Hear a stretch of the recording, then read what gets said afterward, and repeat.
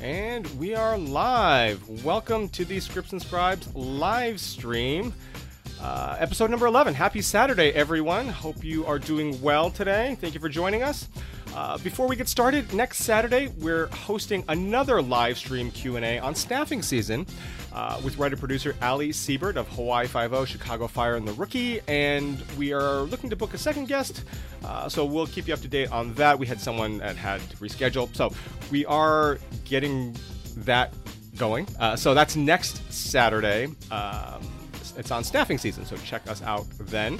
But today, we're talking all about writing and developing animated films and television, the difference between live action and animated projects and all that stuff.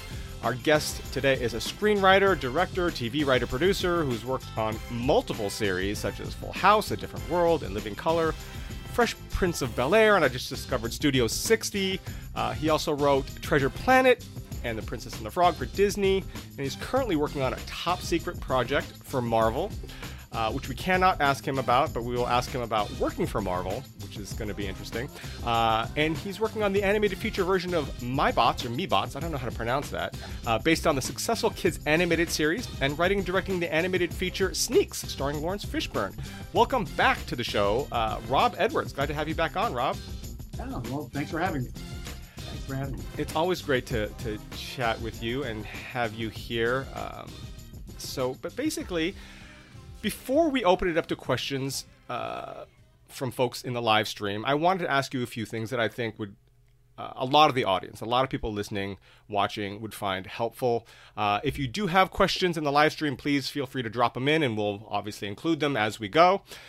But first, sort of the basic question of, since you've written for both live action in terms of Studio 60 and Fresh Prince and everything in between, and obviously animated projects, you've got a couple going right now, as well as Treasure Planet, Princess and the Frog.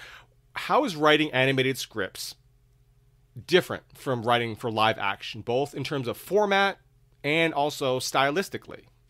For example, I just want to say, like in comic books and graphic novels, thought bubbles are a common thing, which you can't write in a screenplay. So what are sort of the differences between sort of live action and animated projects? Oh, cool. It's interesting because a lot of times I'll answer it by saying, like, well, animation is not a genre. It's just a way of making a movie. It's like black and white movie, whatever, or a movie without sound and stuff like that. But it's kind of a smug answer, but what I try to get people to realize is that you are still telling stories. They're still coming from the heart. Princess and the Frog is a very personal story. Actually, I always tell people, like, everything you need to know about my marriage by watching Princess and the Frog, because it's all personal. Does your wife know this? Yeah, absolutely. No. Okay. It's funny because I was working on the movie for like 3 or 4 years, and I didn't tell her anything. I was just like, oh, this is going on or whatever. And we've got, the normal kind of job stuff. And then because I wanted her to watch the movie and not know anything about it when we were doing it. And all through the movie, she's just elbowing me like, oh, you bastard, whatever. So I took direct quotes from her and put them in the movie. So that is it. It's a very personal tale, but you tell it you tell it with the additional thing of animation. It's funny because a lot of people will come to me and they'll say, like, well, I'm not ready to write a feature yet, but I'm writing an animated movie. And I'm like, no. Animated movies are harder to write than regular live action features. Example, like, Princess and the Frog. Tiana is a character. He's got her own thing. Naveen is a character. He's got his own thing. And then when they turn into frogs, they become different. There's a whole nother level of storytelling there. So one example is that when they become frogs, Tiana decides she is not a frog. She's still a human being. So she stands up. She's on 2 legs for the first half of the movie. Naveen is like, hey, when in Rome, right? So he drops down and now he's a frog. And, Tiana says, what is it? There's no way I'm kissing a frog and eating a bug on the same day, right? So she is resistant to the idea of being a frog. Naveen is just like, yummy, bugs. And it's only in the middle of the movie when Tiana kind of accepts, she starts to relax into this world, and then she drops down and becomes a frog. That's nothing that you have to deal with in a live action movie. Right. It's like you don't have to think on that level. You don't have to do all the research into frogs that I had to do. And she's a green tree frog, by the way. And and the bayou and what it would be like to live in the bayou and stuff. And so my wife, all the time I'm just kind of wandering the halls and just kind of thinking of stuff. There's this other scene at the end of the movie, towards the end of the movie, where basically, like, if you're writing a live action movie, it's like, oh, well, Ray, the Firefly, is going to try to save Sienna from the bad guy. But the bad guys aren't bad guys. They're shadows. And Ray is not a guy. He's a Firefly. So I'm just walking around. How in God's green earth is Ray, this tiny Firefly, going to take on these bad guys? And I'm wandering. I go, he makes light and they're shadows. All right. And so the scene is that he lights up and he flashes and they dissipate when he flashes. So he's able to kind of take them on. Again, if you're writing August Osage County, whatever, you don't have to worry about the dynamics of like, how what are the physics of this Firefly and stuff like that. So there is this other level of thing. Underneath it all, though, it still has to feel true. Mm-hmm. You're always telling personal stories in the room. You're always really trying to make people cry in the end, touch people in a certain way, and hopefully get people to watch a movie more than once. And you specifically spoke about narrative in terms of character, how challenging it is to write not just human characters, but characters that have a different mindset because they're not necessarily human, and all the things that world building brings to add layers and dimension and things like that. What about in terms of just structurally speaking? Mm-hmm. Again, like thought bubbles in comic books, what, if anything, is different about writing animation that those writers out there who want to write in animation or develop their own animated project, or they're writing an animated script, what are some of the things that they can do that you can't in live action, and what are some of the things that you can't do in animation that you can do in live action? Or what are the things that they can think about to expand their storytelling within the medium? Well, it's interesting. You mentioned structure. I think that people that I know that write animation, mm-hmm. the thing that they come out of it, the superpower that they come out of it with, is this notion of writing sequences, mm-hmm. and that every little bite of it, because it's going to go to DVD, it's going to go to whatever, and people are going to pause it, and whatever. It's usually going to be, I hate to say, but the animation world is run on 8-year-old girls, right? So you want to kind of make sure that each element is satisfying to watch. So you get guys like Ted Elliott and Terry Rossio, who did, the Pirates of the Caribbean movies, and they are, sequence to sequence. Those things are dynamic and super fun because they learned, because they wrote Aladdin and they worked on, they cut their teeth over with my guys, with Ron Clements and John Musker. Now and so structurally, you're always thinking, okay, the things that I do in A, the things I set up in A, or the beginning of the movie have to pay off in Act 3, and that I can't take that for granted. So like when they would come over, the guys from Pixar, the guys from Disney, all the upper echelon guys would come in to watch you kind of pitch your movie, and you're sitting there, you've got this little stick, and you're supposed to point to little drawings along the wall, and you start on Act 1, Scene 1, and you've got this whole thing prepared, like, ooh, I'm gonna dance around, I'm gonna sing a little bit, and they walk right up to Act 3, the wall that has all the Act 3 boards on it. And you're like, oh, what are you guys looking at? And they'll say, like, well, we're looking at that moment. Where is it? Like, well, what moment? Like, oh, the moment where you're going to try to make me cry, and so you kind of pitch it out, and they'll go, oh, yeah, that I could see that making me cry. And then they sit down in the first act, and then and you pitch it through. Downside, of course, is that they'll go, nah, I'll see you next week, and you go like, whoa, wait a minute, what? And you realize, no, you have to land the plane. It has to pay off in the third act, and you're not getting away with anything. So, so for writers, I say, really, really, really, the thing has to work overall, because in animation, you're already sitting there going like, wait a minute, frogs don't talk, whatever, an ocelot wouldn't do that, whatever, and so it has to be super truthful, and it really has to, you have to build it to this point where it's gonna, big choices are being made. For that I go to, it's the Joseph Campbell of it all, the Chris Vogler of it all. Really has to pay off in those moments. The stories have to be epic. You can't just tell a story about a day in the life of a, tree slug. It's just not gonna, you could try to make it work at a smaller level, but Disney movies, they're, you're constantly reminded that this is, there's $180 million, and if it doesn't work, whatever, everybody goes home. So it has to be epic. It has to draw in a large audience, and it has to be meaningful for a lot of people. Right. The only way you can do that is to be super truthful, and also tell a story that has universal consequences. Right. So the thought bubble of it all is that you wind up with kind of a theatricality to it, which is why some actors who are very good actors, very good, physical actors, cannot do animation. A guy like Nathan Lane, yes, he's gold, whatever. Patton Oswalt is amazing. Eddie Murphy is fantastic. Chris Rock is amazing, because they bring that theatricality to them that seduces you into that character. And they also have this great level of depth to their characters, because that's what you want to do, right? The first half of the movie is going to be funny.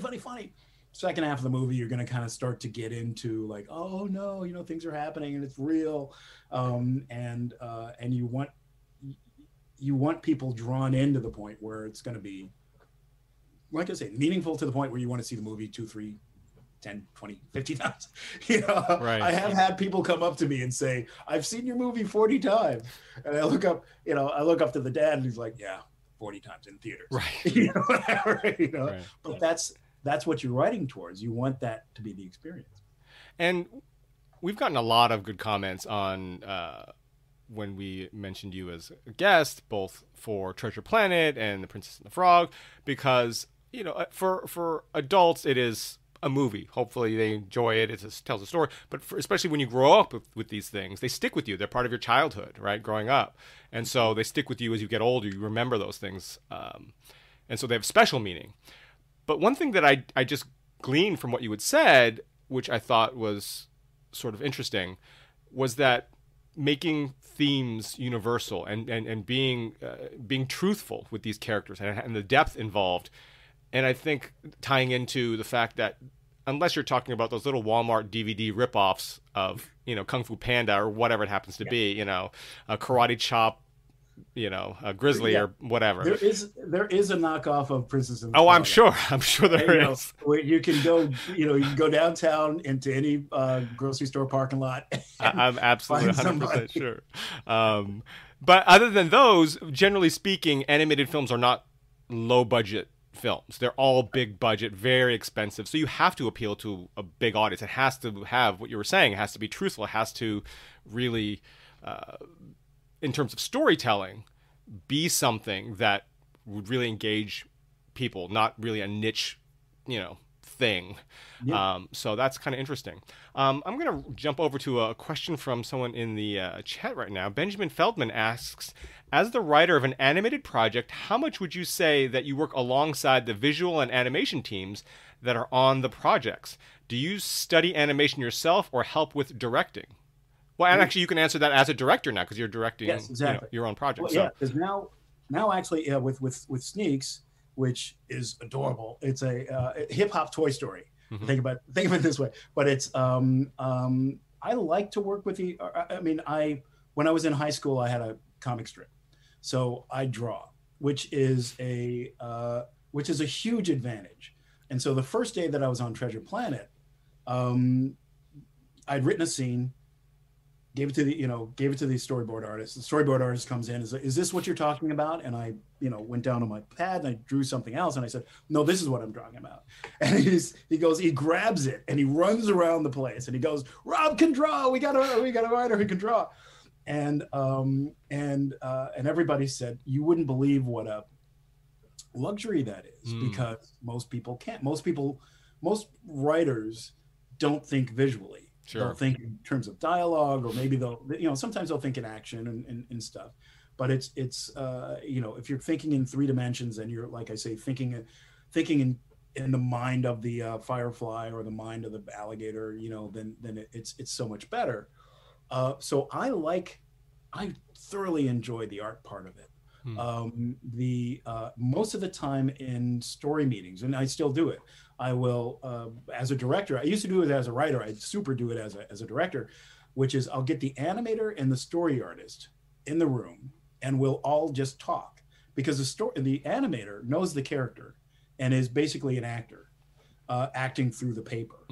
And the story artist is trying to get the sequence right. He's trying to make that element of the story work. And then me, I'm kind of, I can be a little bit of referee and a little bit, I'm the guy with the vision, hopefully. And so I'm saying, well, this is kind of what I'm trying to get across in this scene.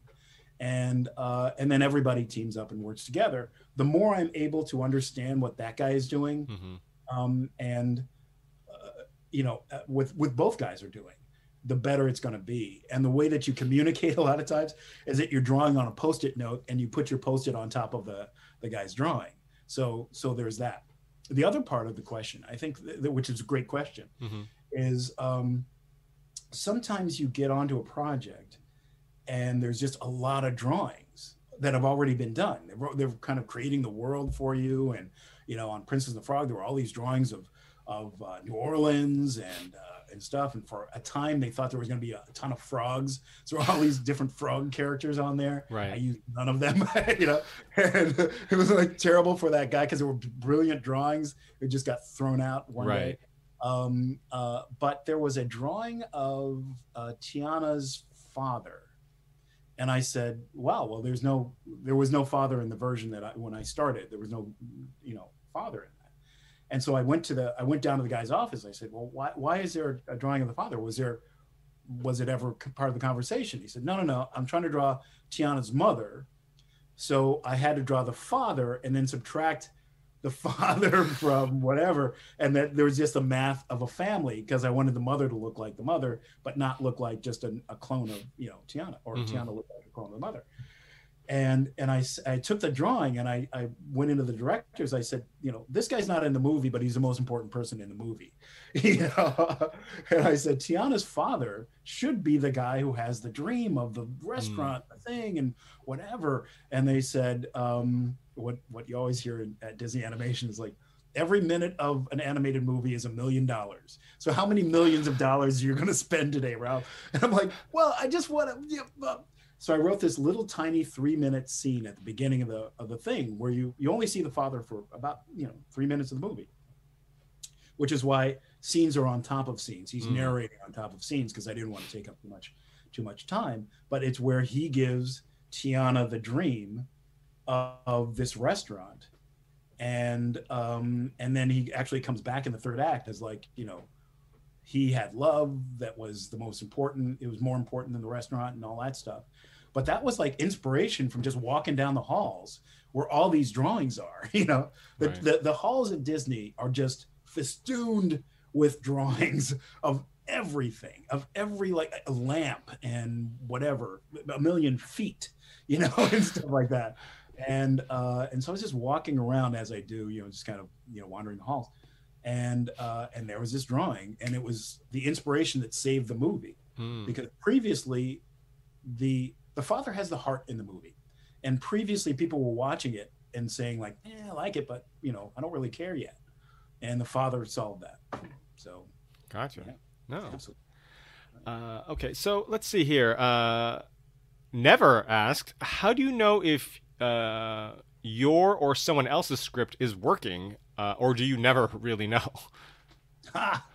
You can't. Well, yeah. I mean, it's no one knows anything, right? That you yeah, go back to William Goldman, the father of all. Right. That you just most of the time you're never certain. I'll amend and I'll put a asterisk on that and say no one is certain.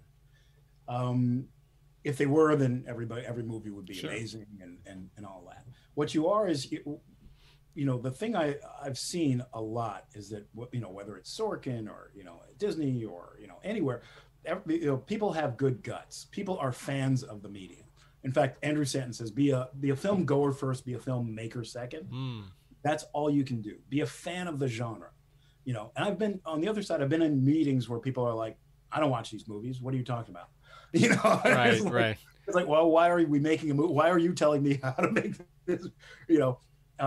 But if you're a fan of the genre, you love the movies, you love what you want to see in a movie, and you see it and you go like, oh my God, that's amazing.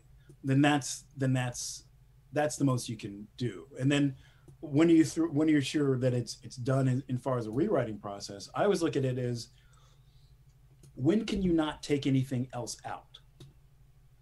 When is it that if it's structurally simple, it's going to be emotionally effective. And it's when you pile on things. I mean, Tenet is a great movie, but I can't feel it. It's just so hard to feel. Whereas there are other movies that are super simple. Finding Nemo, I cried my eyes out during that thing because it's just so simple. It's just a dude trying to find his son. Right. And you just piggyback all of your emotions on top of that, and things are happening, and it's, oh no, he's never gonna find. It's great, and your heart is in your throat for the whole time, and off you go. So I look at, like, can the movie get out of its own way? Are there too many bells and whistles? Is it too much about, like, the land of Asgard and the thing and the whatever and the blah blah blah, whatever? Is it too much about that, or and not enough about the actual people in it, or am I telling the story of a person that just happens to be in this genre? Yeah. Let's see. Apparently, Ochakai in the chat agrees with you. Tenet is like Inception without emotion or much character. Still a good movie, though. Still a good movie. Yeah. No. Yeah. Nolan teaches us about movies every time he makes a movie. And, Dark Knight is pound for pound the best movie. Like, it just, Dark Knight came out while we were doing Frog, and we just went to it every weekend as inspiration for, like, movies can be made like this. Right. So I do not take anything out of Nolan, but Tenet is an example of a movie that I think it were more structurally simple. I could have plugged in more. I would have felt it more emotionally. Right. I do have more questions about animation and other things, but I want to ask you another one from the chat. Let's see here. Sujin Gang asks, do you have a personal... New house in the house. One of my students. Oh, great. Well, do you have a personal schedule, regimen, or even ritual that you do whenever you write to get into that headspace? Or is it simple as sitting down and writing every idea that comes to you? That's a good question. That's a great question. Yeah. Go Sujin.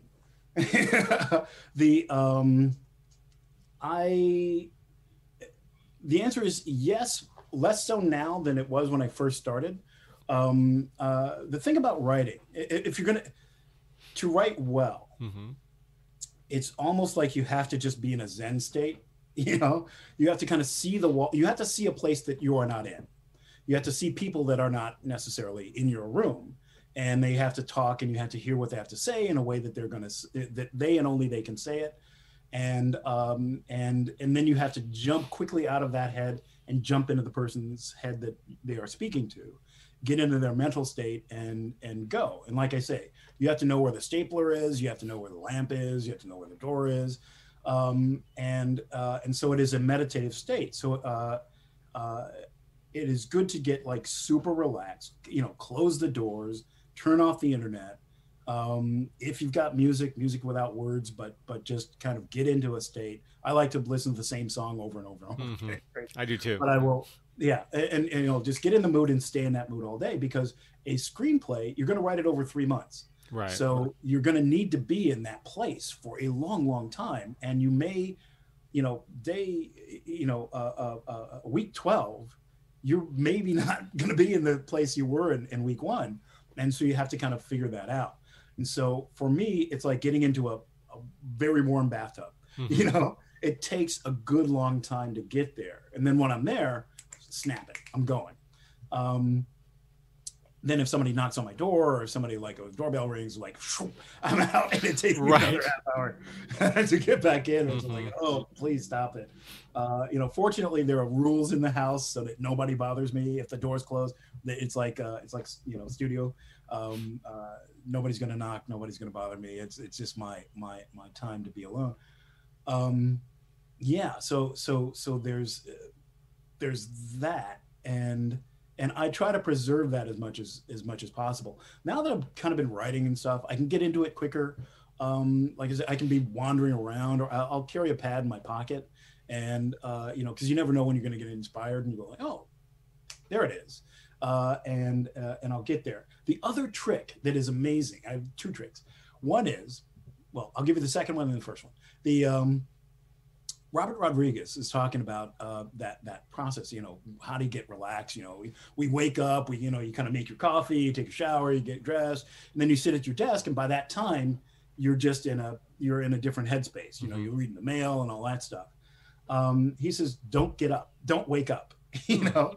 So when you wake up, have a pad. You know, I have a pad and a pen nearby. Right. And usually that is my most productive time. Is I'll sit there in the quiet. Nobody's bothering me. The phone's, there's no danger that I'm ever going to get interrupted. And I'll just write. I know what I have to write that day. I'll just pen some ideas down. Right. In that state of like zero distraction. And a lot of times that will help me.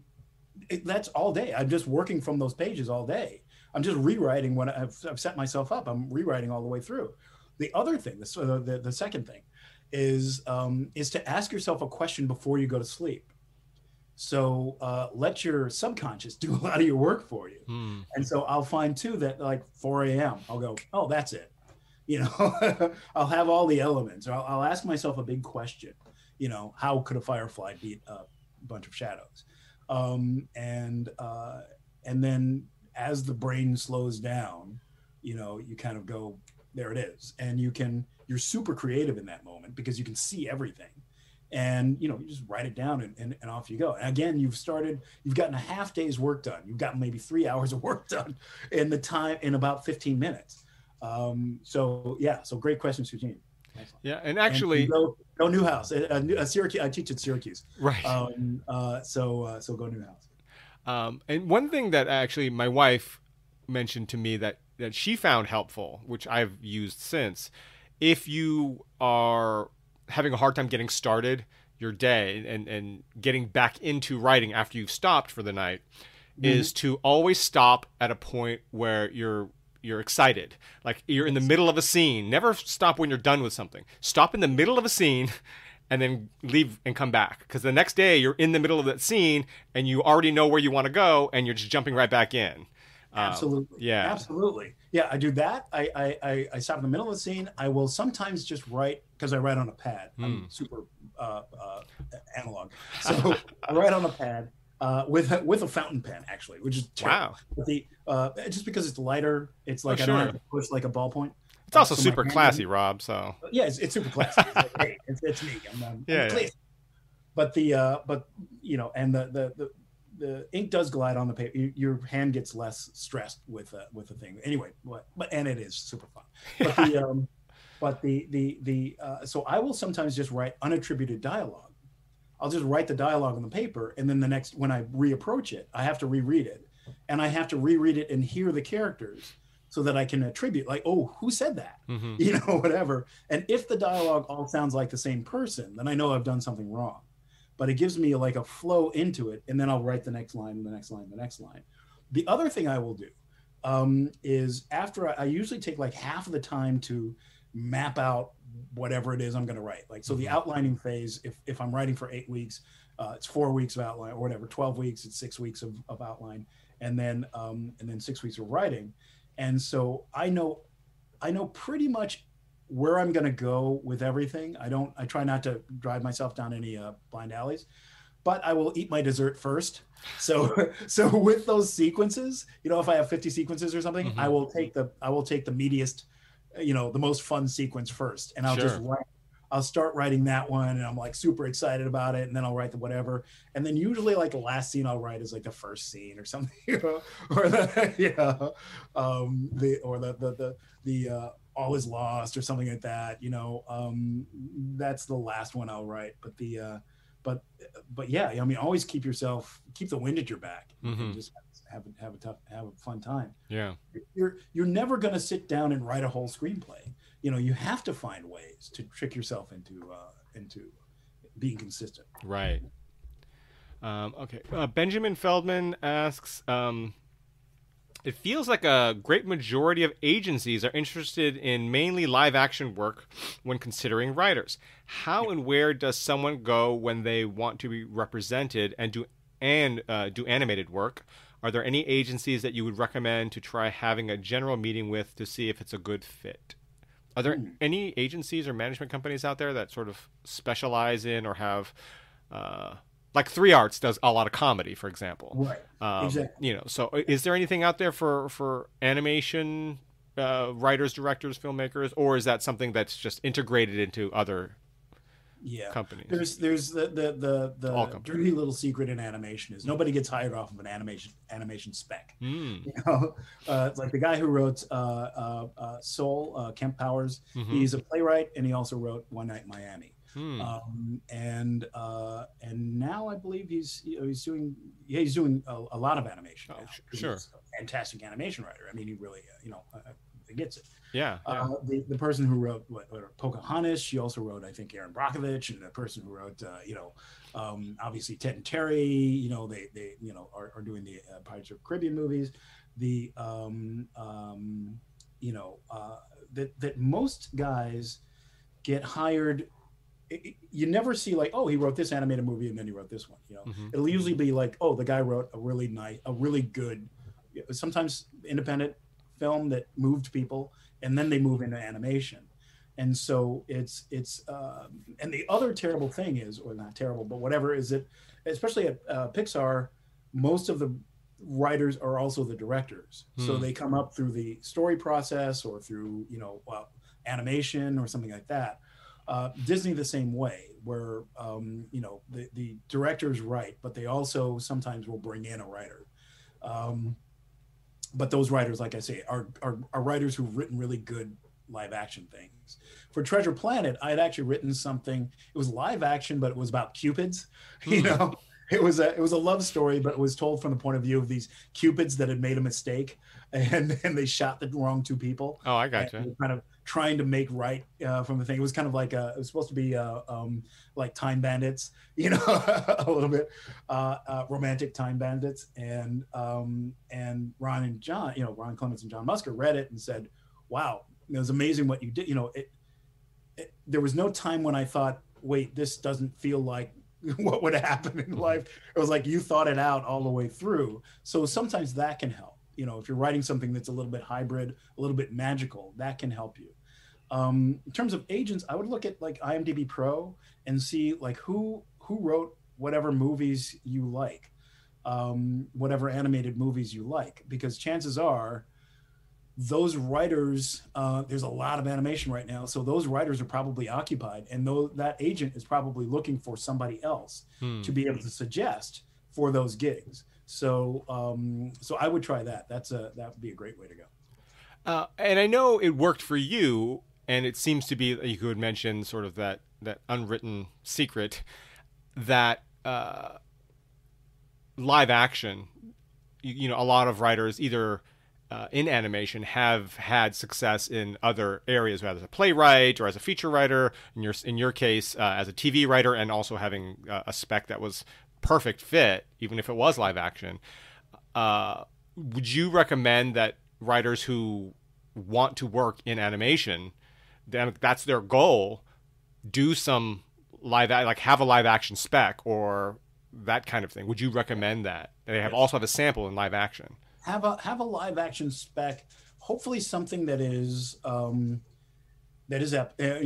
can be a small epic, conforms to Campbell, conforms to, whatever, Vogler, and let them know that you know how to tell one of their stories, but do it through live action. I mean, the worst case scenario, somebody makes your live action film. Right. Somebody makes your magical live action film. The thing that you do, though, the thing that I always did is I said to my agents, look at animation for me. That as you're putting me up for things, I am not afraid to do animation, because a lot of writers are. Sure. And that's another thing, inside baseball part, is that animation is not easy. It's extremely hard. I mean, I did TV where I think we did like 26 episodes of Fresh Prince in one season. Crazy. Mm-hmm.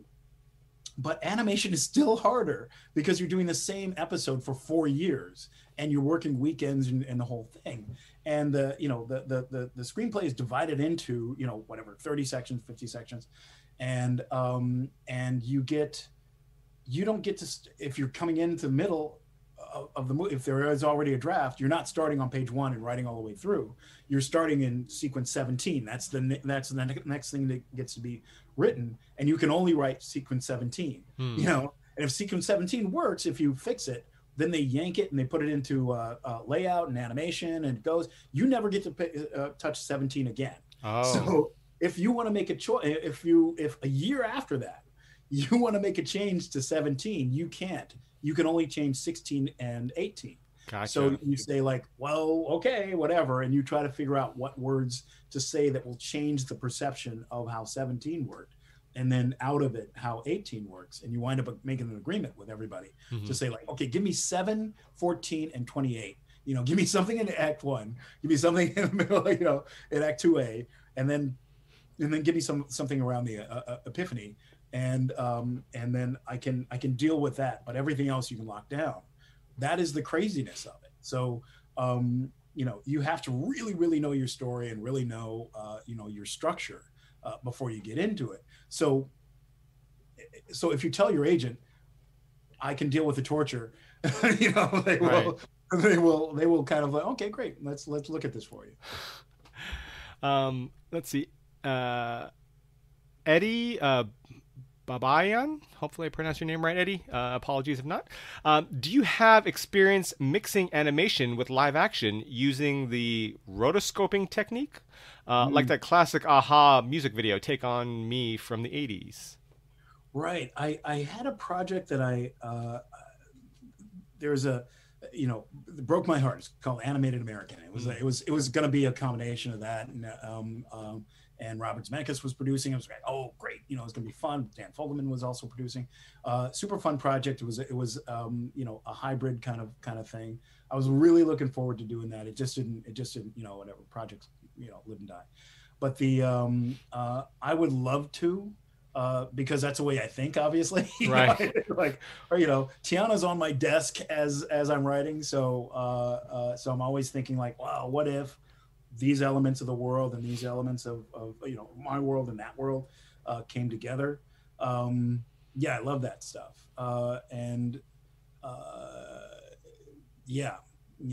So absolutely, I'm wide open to it if it happens. You had mentioned that both in Disney and at Pixar, a lot of their writers and directors are hired from in-house, meaning they're brought up from their story departments and things like that. Obviously, you were hired as a writer, so they will do that on occasion, but a lot of times it's from within.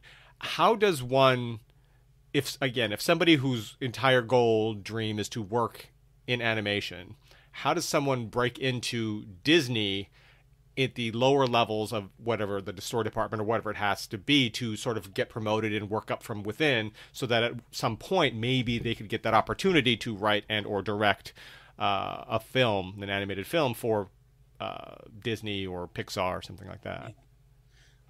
it's interesting because I mean, the guys, it's it's people always make the mistake of like, oh, Pixar is Pixar, but Pixar is really Toy Story. It was a one movie, and five guys worked on it, or five guys were the principals on it, the editor, the whatever. And all of those guys wound up making the other films, the other 14 films. There were only what 3-4 sets of directors, right? And then Brad Bird came in later and did his pair. But the movies, as you go through, like Andrew Stanton was a story artist on the thing, and Bob and Pete and all those guys were Gary Rydstrom, was the editor, and they all worked on Toy Story. And when Toy Story was over, it's like, oh, good, we all have been through this thing. Let's all help each other make other movies. Mm-hmm. So there was zero breaking in for 14 years.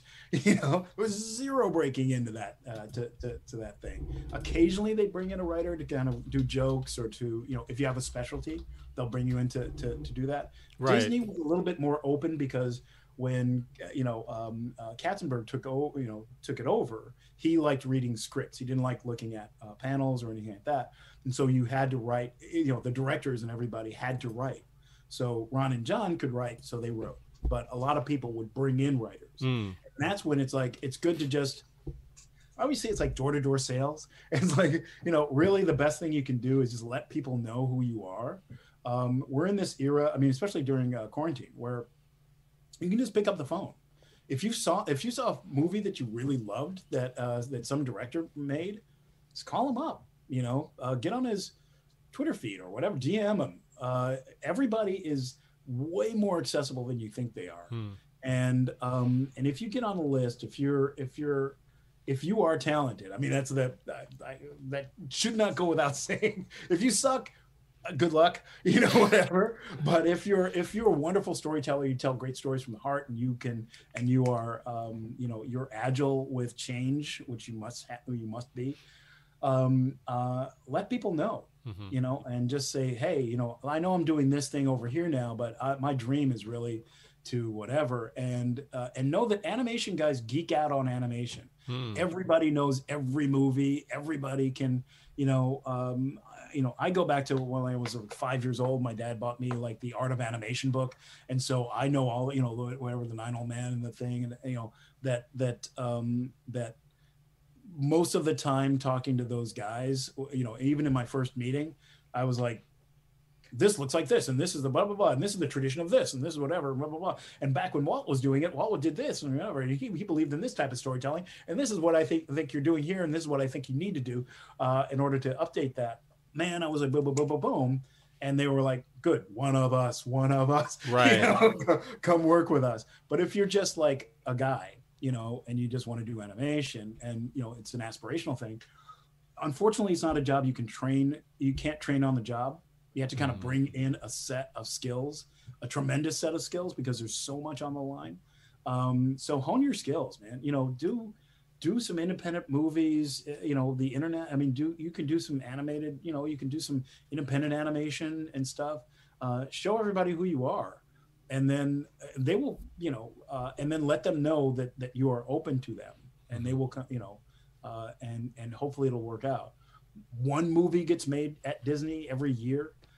So the next 5 years of movies are already being made. You're not going to get one of those, Right. So you have to be super patient, and hope that they have a need, on down the line. If you are, if you happen to be Polynesian and they're making a Polynesian princess movie, aces for you, get on that list. Absolutely. I mean, that was 90% of the reason why I was on Fresh Prince was I happen to be a preppy black guy. So, right. And they're casting the room. So they want to know that you know what you're doing. Sure.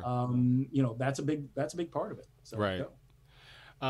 And I wanted to ask, specifically about entry-level positions.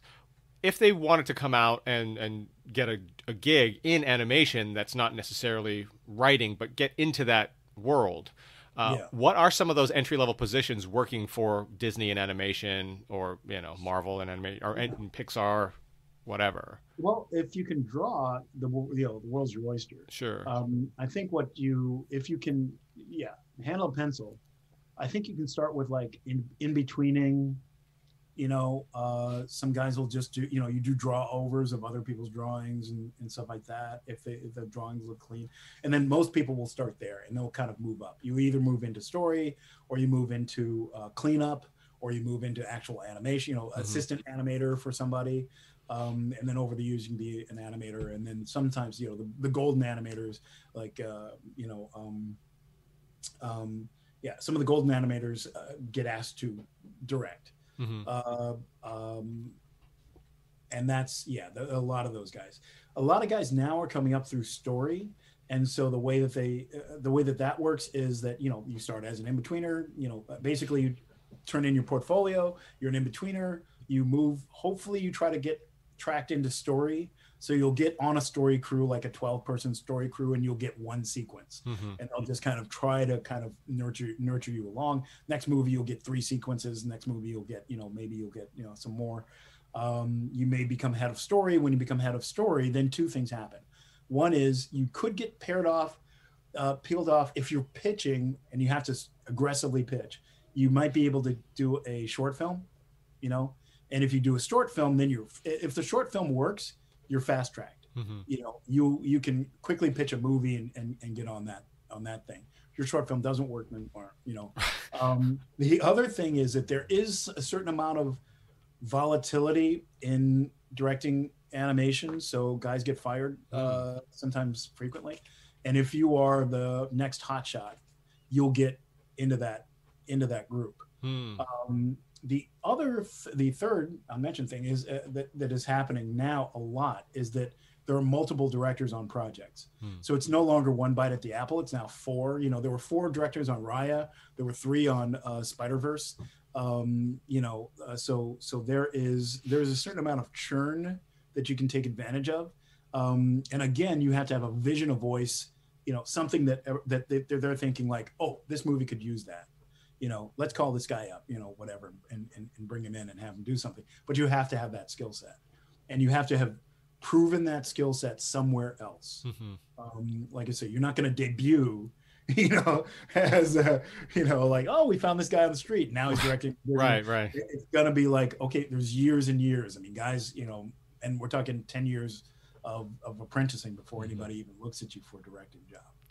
Yeah, it's interesting how I think it's similar with the comic book world, where I think people on the outside who want to write big features, television, be a showrunner, create their own show kind of thing, live action, think, oh, well, maybe I'll dabble in animation first. Or like a lot of people think, oh, I've had a very difficult time selling my spec feature or my TV series. So I'm going to do a comic book version of that first, and then that'll propel me to, because everyone's buying comic books. So I'm just going to do that first, not realizing there's such a small amount of producers of comic books and or animated films that it's actually more difficult oftentimes to get a comic book made. I mean, in terms of paid, unless you want to do it yourself, than it is to actually get a pilot sold or a feature sold.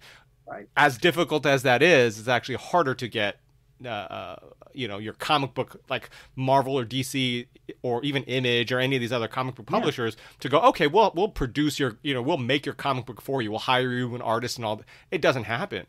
It just doesn't. Yeah, exactly. It's like people say, oh, I'm going to write a bestseller and then I'm going to write an adaptation of my book. I'm going to adapt that into a movie because I really want to do the movie, but I'm just going to do the book just to make it easier to sell the movie. And it's like, that's a second mountain you have to climb. You're climbing 2 mountains instead of 1. Yeah, exactly. Just do the thing you can do, and I obviously I don't take my own advice because I do sitcoms and I do drama, TV and animation and whatever, superhero stuff.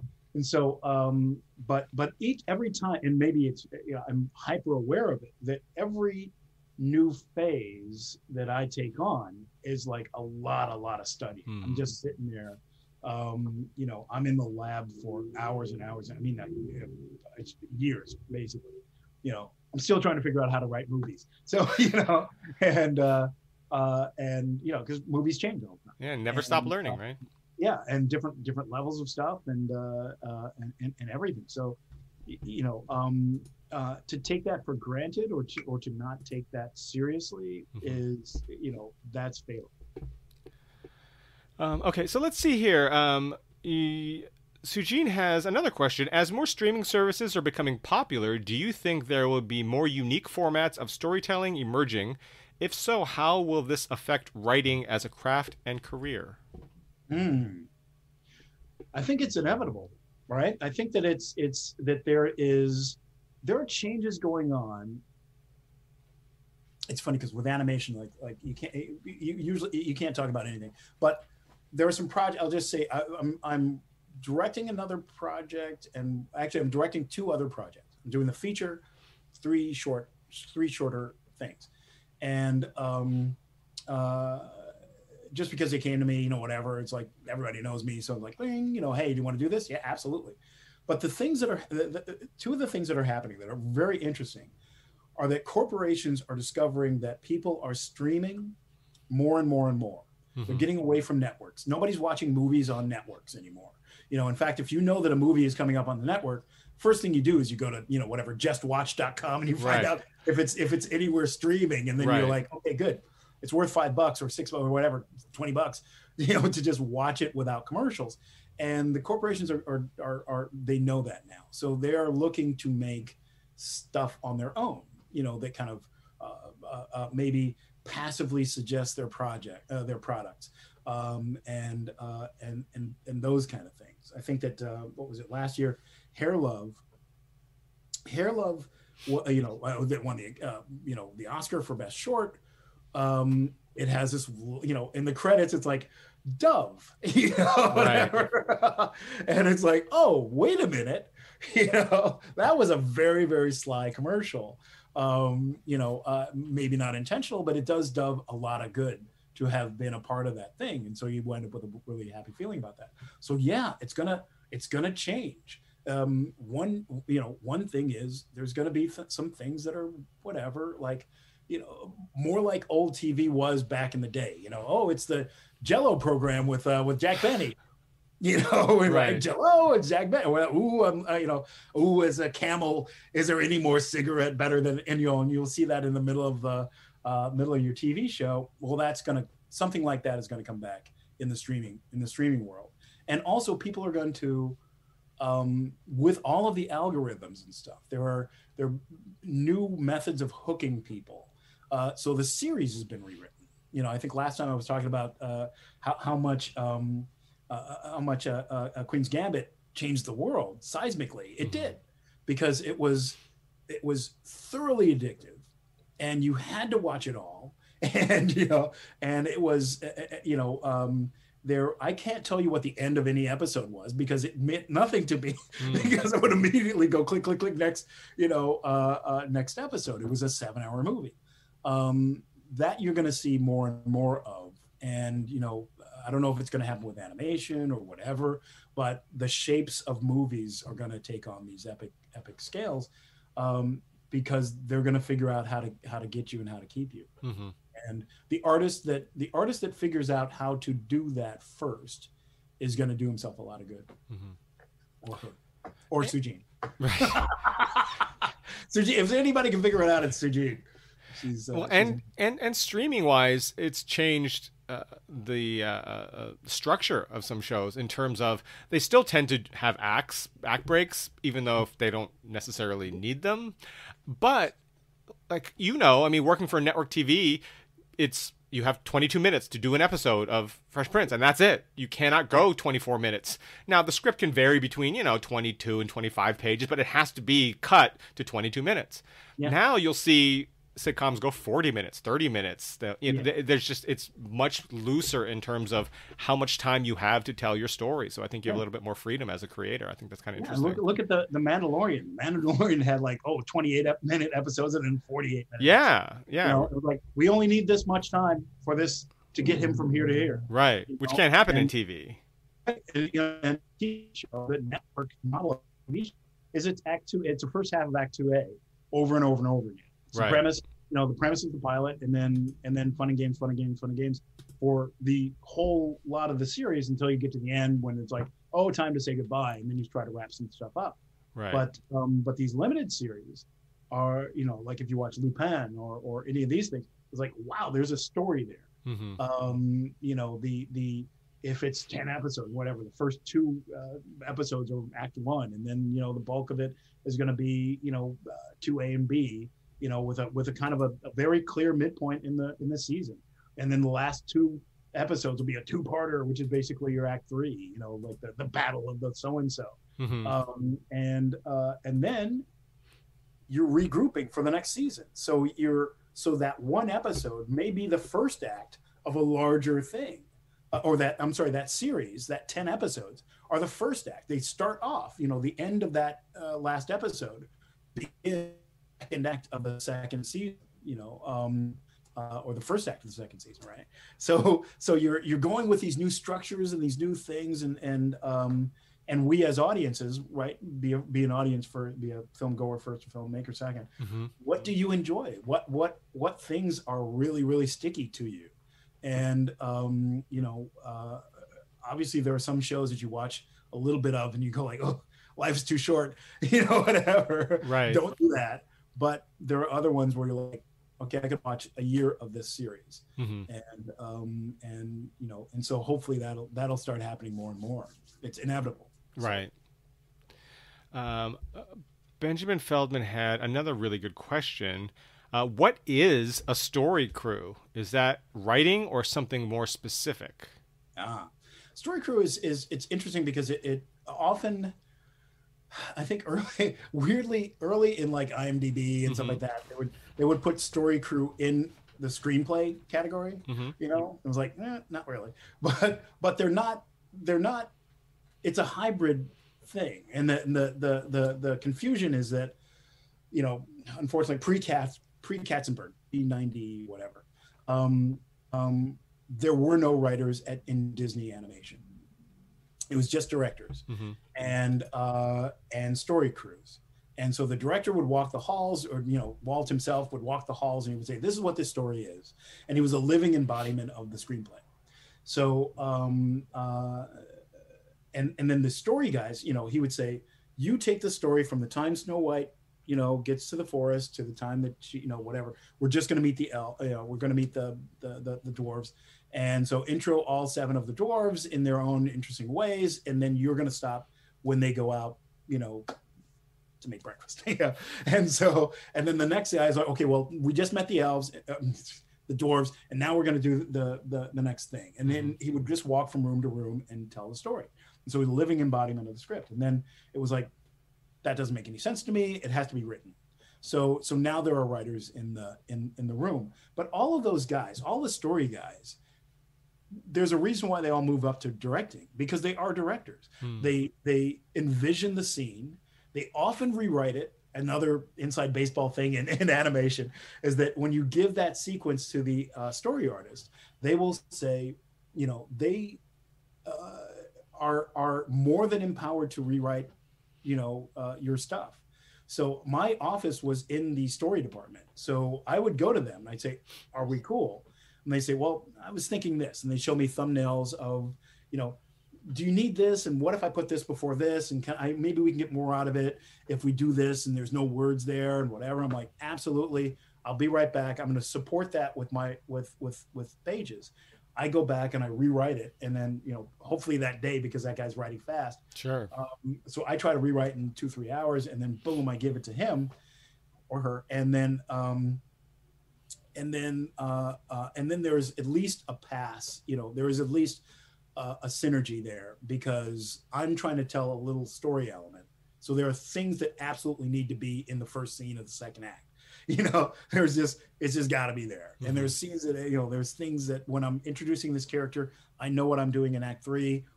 You got to show that he can't blah, blah, blah, and so you have that process, but those guys are fully capable of just making a movie without you.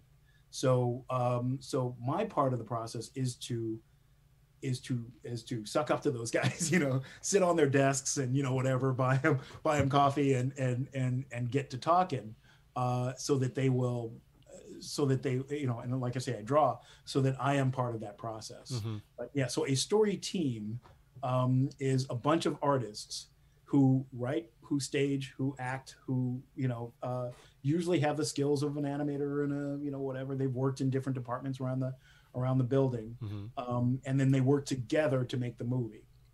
One last thing is that there are some guys who are really good at comedy, so they will do the comedy scenes. There are some guys who are really good at tearful scenes, so they will do those scenes. Some people are good at action, so they will do those, and then you cast each sequence per the skill set of the artist. So that's kind of fun. So you're like, oh, I can't wait to see what Tom Way is going to do with this, with the frog hunter scene. And and he goes and knocks it out of the park, or what Paul Briggs is going to do with when Tiana and Naveen land in the bayou. It's like, oh yeah, whatever. Don Hall does great stuff. It's like these guys, when I think of the movie, I think, man, that guy saved my bacon. And then that guy saved my bacon, and then that guy. Oh my God, I was at sea for a long time. So that's a good way to look at it. Right. I did want to ask one sort of broad animation question. You had mentioned it takes about 4 years from the inception of the idea to release of the film in whatever format it comes out. And this, we're talking about animated features. Obviously, television is different and things like that. Well, the same is true with movies with a lot of CG. Sure. Yeah. But for animation, what is sort of the process from inception of the idea to release of the film? What stages does it go through, and what is the writer's participation in all of that throughout the process? Yeah. Well, there are good processes and bad processes. They sometimes what happens is somebody will come up with an idea. It may be the writer, it may not be. They a lot of times, because it's a big whatever, an idea is there wherever it's generated. Usually, to sell the idea, to get the idea moving, you have to have some artwork. And so artists are brought in to kind of like just do panels. These are some frames that explain the journey of these people. You're basically doing posters at that point. Like, okay, here's two fish, one has wide eyes and is a eagle fish, and the other one is a kind of grumpy looking clownfish. And like, does this look like a movie? Yes, this looked like a movie. Excellent. Great. Now you go to the next step. And then it's like that's why I say it is a lot like every other movie. You're just sitting there. What is it? Andrew Stanton calls it my journey of pain. You're just sitting there trying to figure out the friggin' movie. They fight you. They don't land in your lap. When they do land in your lap, beware, because it's somebody else's movie. Right. Or it is the worst, most tropey movie ever. No good movie comes easy. So the process that I liked the most was that you get in a room with guys and you're just sitting there talking about the issues of the movie. I worked on there was this one project that I did work on from scratch. Well, actually, Frozen. Oh well, okay. Frozen was like you start off, and it's there's this thing. What is it? The Ice Queen that it's based on, but that is a very grim fairy tale. People die. It was like awful, and it's like, we can't make a thing about freaking Snow Queen, I think it was, and it was it's grim. So I'm just sitting there with me and the director, and we just like staring at the ceiling, because I was at a certain point, with Frog, I'm done. It's like all of the sequences, but maybe 2 or 3 are in production, and I'm just working on those sequences, and I'm giving them to the story artists, and then I have nothing to do. So I'm just wandering around the hallways and saying, hey, pitch me through your problems. And so we're just staring at the walls, and we're going like, okay, well, wait, let's start from the beginning. What is fun about snow? What's fun about cold? What's fun about, whatever? And we're like, snowmen are fun. Yes, snowmen are awesome. Whatever. Frozone is fun. Frozone is fun. Yes. And stuff like that. Like, oh, wouldn't you like to, whatever. And what does snow mean? What does ice mean? Whatever. you know, it means freezing a moment or whatever, and these things, it's cold, so it already has a negative connotation to it. People who can do cold things, whatever. And you just start to kind of, you just put a little wish list on the wall of these scenes would be cool to see in any movie about this thing. And you know it's got to be a princess movie, so that gives you that's your genre, right? I think it was Marcus or McFeely, one of the guys who did the Captain America things. He said that genre is the vessel that you put your story in, right? So you have your genre, and that's good to figure out. If you're going to do one genre, or maybe it's a multiple, you're layering your genres. That gives you a lot of your story, So all your comps, as far as movies that are like it, you start looking at those. And you say, okay, well, geez, there are 50 great romantic comedies. These 6 can work for us. Let's just study the crap out of these movies and figure out what makes them work, what doesn't make them work. And there's no sense in reinventing the wheel. It's better to start with the best of those, best in the genre, and just figure them out. Like, what did those guys do that, whatever, and where did other people kind of, step in it that we don't want to do, right? And then you start to assemble your thing. Like, it was Princess and the Frog is not a princess movie. The princess movies for me kind of stank. They were all like, Snow White is wishing in a well, she's singing to a well, and some creep shows up behind her and says, oh, whatever, and finishes her song like a jerk, and she turns to him, immediately she's in love with him. Like, that ain't the way. I had to work a lot harder for my wife. I don't know about anybody else. And you also have like the, what is it? Cinderella is just like, oh, there's a guy who I've never met before, and I'm going to go to the ball and fall in love with him. What? Right. Nobody does. I've coached girls soccer. Nobody even thinks that way. So you start with like, what are the class? I want it to feel classic with Frog. I want it to feel classic. I also want it to be modern. So we're studying It Happened One Night, which if you know that movie, you know that there was not a lot of daylight between It Happened One Night and Princess and the Frog, but also like Roman Holiday and, a lot of those really great classic cry your eyes out romantic comedies, but also the Judd Apatow movies. The Judd Apatow romantic comedies are fantastic. They all have great things in them. There's this great life to them. So in studying those, it gives you this newness and then this toe in the classic. And then it's just the work. It's just, what is it to me? And the conversations are, how did you meet your wife? How did you meet your girlfriend? How did you, whatever? What are the best and worst relationships you've ever had? Do you know any rich dudes who are jerks? You know any hardworking, whatevers? Sometimes it's just talking to people. We were wrong a lot with, and they say be wrong as early as possible, but we were wrong a lot. And the women at Disney would just rebel, and they would say, I don't like Tiana if she likes this prince. And so it was like, and they at one point said, okay, he's got to be exotic, he's got to be whatever. There are 5 guys in the building who are super hot and super foreign, so meet these guys, meet real people. And so I sat down and we recorded him, and I just asked these guys a bunch of questions, and they're like, well, the women, they love me so much, and I just talk to them, and they, I can do these things. And so after and it was a French dude, Latina dude, a German dude, and whatever. And I just would write down key phrases, and we taped it, so I would listen to it, and I said, okay, this is the amalgam of these people. This is a hot foreign dude of unknown origin, and then boom, that's Naveen. Thank you. A bunch of people that weren't me, right? A bunch of women were just like rebel, right? And then they came up to me. A bunch of them came up to me and said, "Thank you. That's a good prince." So that's that is the process. And then you're writing it, and then, like I say, it's divided into segments. It gets some work, some don't.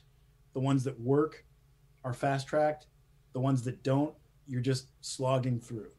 So the prince proposing to Tiana was easily 70 drafts, probably more like 170 drafts, but just over 4 years, I think like every week was like, is this even close? Like Right. what is, and then the final thing, it just seems so easy. It was just one of those 4 a.m. things. I'm sitting there and I go, oh, and I pitch it, and they go, yeah. It was just like that. It was no fanfare. It was like, Right. don't touch it, put it right into production. Right. Don't touch anything. Stop working on this scene now. And I was Right. like, really? I got 3 more versions. But that's the process. It's maddening, but it's super fun. If you love writing, which I do, and I love Right. movies, so you're never tired of watching movies. You're never tired of actually, putting pen to paper. And you come out of it. The idea is to make a classic that is going to be wonderful and that hopefully gets nominated or whatever. All that stuff is fun. But really what you want is, that I get a lot. My wife will come up to me with like usually like 40 some odd year old black woman. And she'll say, oh, did you write Princess and the Frog? And I'll say, yes. And they'll just burst into tears. Oh. And they'll say, thank you. I've been waiting all my life for this movie. It's so wonderful to see. And that's what you do. So for me, I'm always going backwards from that moment when I'm putting pen to paper. I'm saying like, I want that woman to, or that person, whoever they are, I want them to burst into tears when they think about my movie, because it should be that cathartic. And so what's the amount of work I need to do? Okay, so let's see here. Let's go back to the chat for a couple more questions. Never asked, cool. How do you know if you want to work with a director on something? Do you take them out for lunch or research them? Any tips for that? You got to trust them, I know. So, what are your advice? What is your advice? Yeah. Yeah. It's straight up dating. I mean, fortunately, and it is. It's like everything. It's like you try to get, when you get more complicated in Hollywood, it's like, no, don't do it. It's all high school, Right. And so you're gonna be you're dating somebody. You're gonna be engaged to them for 3-4 years. Most people who perform at a high level are not crazy. Some are, and then it's just a question of, can you deal with crazy? And whatever. I try to be a little bit amorphous, that I can fit many containers, and that, most things don't bother me. I take myself out of it all the time. I think that the worst thing you can do is go like, you don't love me, that once it gets super personal, and nothing gets done, but you're just trying to say, look, let's just make the movie better. So, on Frog, there's all these drawings. Everybody in the room can draw. So there's all these drawings of what the meetings are like. And it's just Don Hall and Ron and John and me just yelling at each other. But really what we're yelling about is like, it starts off with, you're trying to ruin my fantastic movie, and like, why, you stupid scene that you want to put in there is just going to ruin it. And here's why. And then the other guy is like, no, this makes the movie more wonderful, and here's why. And like, oh, screw you, you're whatever, you're old school, you're young, or whatever. All that stuff happens, but really the passion is, we all want to make the best movie in the world. And we all want to make our own favorite movie. And so the compromises, that's when it gets interesting. And so you don't want anybody with really crappy ideas throwing them in there. Right. And you having to kind of fight off, bad ideas. I've discovered over time that bad ideas do commit suicide. So, if you have a lot of ideas, the worst ideas, they will commit suicide in order of badness. So sometimes you try. The problem on the other side, good ideas disguise themselves. Sometimes it's really crappy ideas. So you have to see ideas through, and say and just say, well, this feels crappy, but let me just give it some water and some fertilizer and see if it grows up to be a crappy tree. Fine, we got time. Just cut it and go back to the next best idea. But yeah, you got to give them a shot. So see them through. Yeah, and that's usually it. I always say, like, buy it or beat it. You know, that there is an idea on the table. Let's commit to it and go run up the mountain. Mm-hmm. And if it sucks, be ready. You know, and assume that it's going to suck, because you've got 4 years. Everything Right. sucks the first year.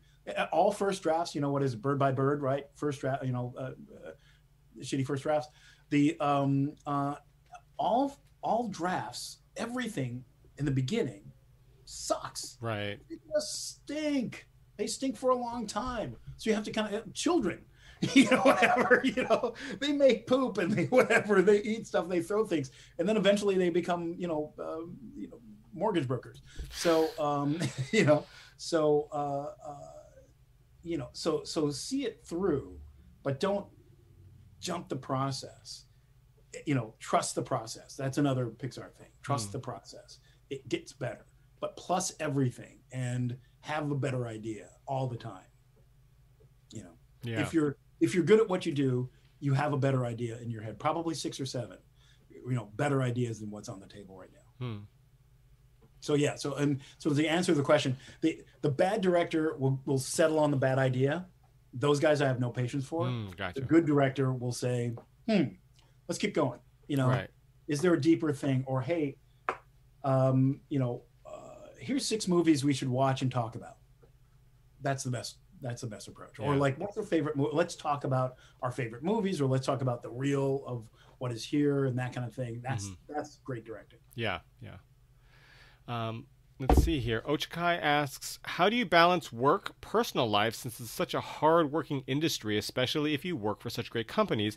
I would think it's hard to see your family and stuff while you are working and teaching. So you're working and teaching and family. How do you make that work?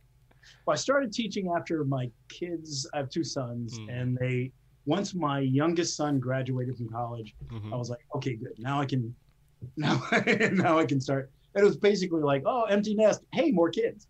So that was it for me.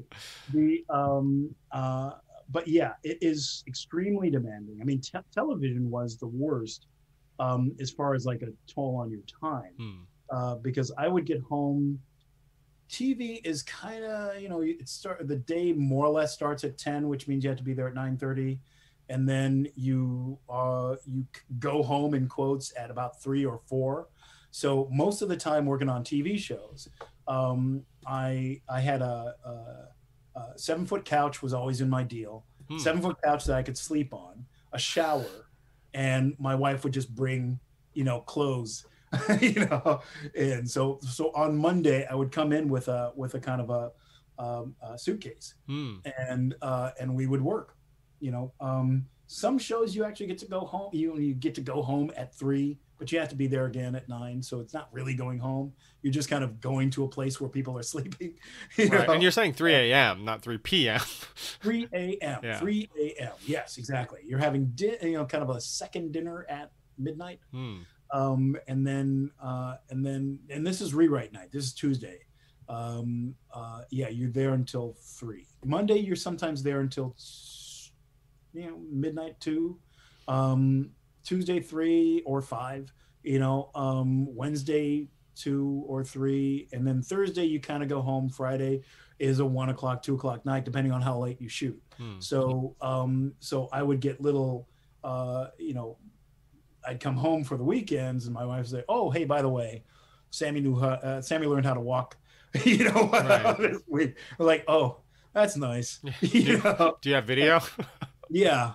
So everything kind of sucks. So when they, at a certain point, and I think I was working on the LL Cool J show, I said, "Okay, I can't do this anymore. I'm going to go do movies," because I thought, like, oh, great, movies, I get more time to do things. And by and large, yeah, I can, if I'm doing a movie, I can start my day at 7 a.m. and kind of finish it at 2, and then I have the afternoon. I can go play golf or whatever I want to do. With some projects, and I tend to stack them up, especially during quarantine. I just stacked up projects. So I'm writing from the time I wake up until I kind of fall asleep at my desk. So, but like I say, the nest is empty. My my wife is doing. She runs a company on the other side of the house, so there's that. You know, we kind of meet for meals and to watch movies on the weekends and stuff. But it's, you know, I kind of like the process of writing. I mean, I like being in a room alone by myself and kind of like, you know, going through my imagination and doing stuff. So it's not, I don't see it as a burden. But yeah, family wise, when I left TV, I was like hardcore dad. I coached everything. I coached my sons in 3 sports for 15 years. You know, soccer, basketball, lacrosse. And my youngest son wound up with a lacrosse scholarship, and now he coaches at high school. Oh, cool. My older son, you know, whatever, wound up at Cornell, and he's a business guy in New York City. So it wound up working out because I was like, okay, I'm going to be an actual dad. You know, I'm going to drive you to school. I'm going to, you know, I'm going to be around at weekends. You'll see me as, you know, I'm Coach Rob, and then I'm dad. And you know, I'm not missing another thing, you know, and that wound up being really good. But it's really, really hard to have a balanced life. Yeah. You know, to be in good shape, you know, in good health, and have a great family and work hard. It's tough, you know. So for me, unfortunately, I'm a worker bee. I would rather, you know, work. I would much rather just sit in a room and I'll see you when I'm done. Yeah. You know? So yeah. Yeah. It's bad. It's a sickness. It's a sickness, I tell you. Well, it's, I mean, part of the reason probably why you've been as successful in so many different things as you have, you know, put out, and that's another thing, put out work, you know, continually be writing and making. Absolutely. It's not a, you know, it's a muscle. So you can't do it part-time. Yeah. Even when I was doing it part-time, when I was, you know, early and when I was just a gopher, I always had the notebook in my pocket, and I was always kind of working, but the working was a way, you know, I don't need to work on paper. I would, you know, just work out stuff in my head as I was kind of walking or whatever, or shopping. But work was a priority. In fact, you're supposed to, when you're a gopher, you're supposed to wear shorts and a t-shirt and stuff, whatever, a sweatshirt. And I would always wear like chinos and a shirt. And we're like, what are you doing? Like, I'm a writer who happens to be, you know, working as a production assistant right now. Right. At this very second, I'm a production assistant, but I'm a writer in thought, word, and deed. No, that's great. That's something I think writers should take to heart. You know, no matter where you're at, you know, still be writing and think of that mindset as a writer. Yeah, you don't get better at the things you don't do. Right. No, absolutely. Absolutely. So thank you, Rob, for coming out and answering all these questions and you know, giving us your insight and sharing your experience as always. It's always great having you around. And so, no, thank you for your time, Rob. I really, really, really appreciate it. My pleasure. My pleasure. And for those watching, if you are looking to staff, you're looking for information on staffing season, we've got some TV writers coming up next Saturday, the 24th, April 24th at 11 a.m. So check back with us next weekend, next Saturday, if you're interested in learning more about staffing season from some working TV writers and what that process is like. Rob, where can they find you? It's Twitter at I am Rob Edwards. Yep. Anywhere else? That you can basically, I'm trying to get my website back up. It's robedwards.net. Okay. And you will start to see, hopefully soon, I just hired somebody to kind of try to fix it for me. But, you know, I'm always thinking about stuff. So I'm always posting essays and stuff like that. You can also find me on Twitter at Rob Edwards Workshop. Oh, okay. Yeah. That's a fun one. Yeah. So, Facebook, did I say Facebook? Did I say Facebook or did I say Twitter? You said on Twitter. Facebook at Rob Edwards Workshop. Okay. And because every so often, although now I'm teaching, I don't really do it so much, but every so often I'll do like a master class or something like that. But at the very least, I try to keep people up to date on things like this that I'm doing, that I think, you know, hopefully benefits students and benefits everybody. Yeah, no, it's great. And yeah, I think that's how we met. You asked great questions. By the way, you are awesome at this. I'm a fan of the show too, so it's like, you know, the Lee Aronson one was amazing, and you know, like you're great at what you do. You ask great questions, and if I was a student right now, this would be, you know, I'd be all over this thing, because you get granular with writers, and that's all I ever wanted was like, oh, good, tell me how you write, what kind of pen do you use, that kind of thing. That's always, I would geek out on that stuff because you feel like you can kind of plug into it. So I love your show, and I'm glad. I'm thrilled to be here. Well, no, I appreciate it, Rob. That's the feeling is mutual. So I mean, I love having you on, and you have such great insights, and obviously tons and tons of experience. So and you're super generous to share it. So thank you again.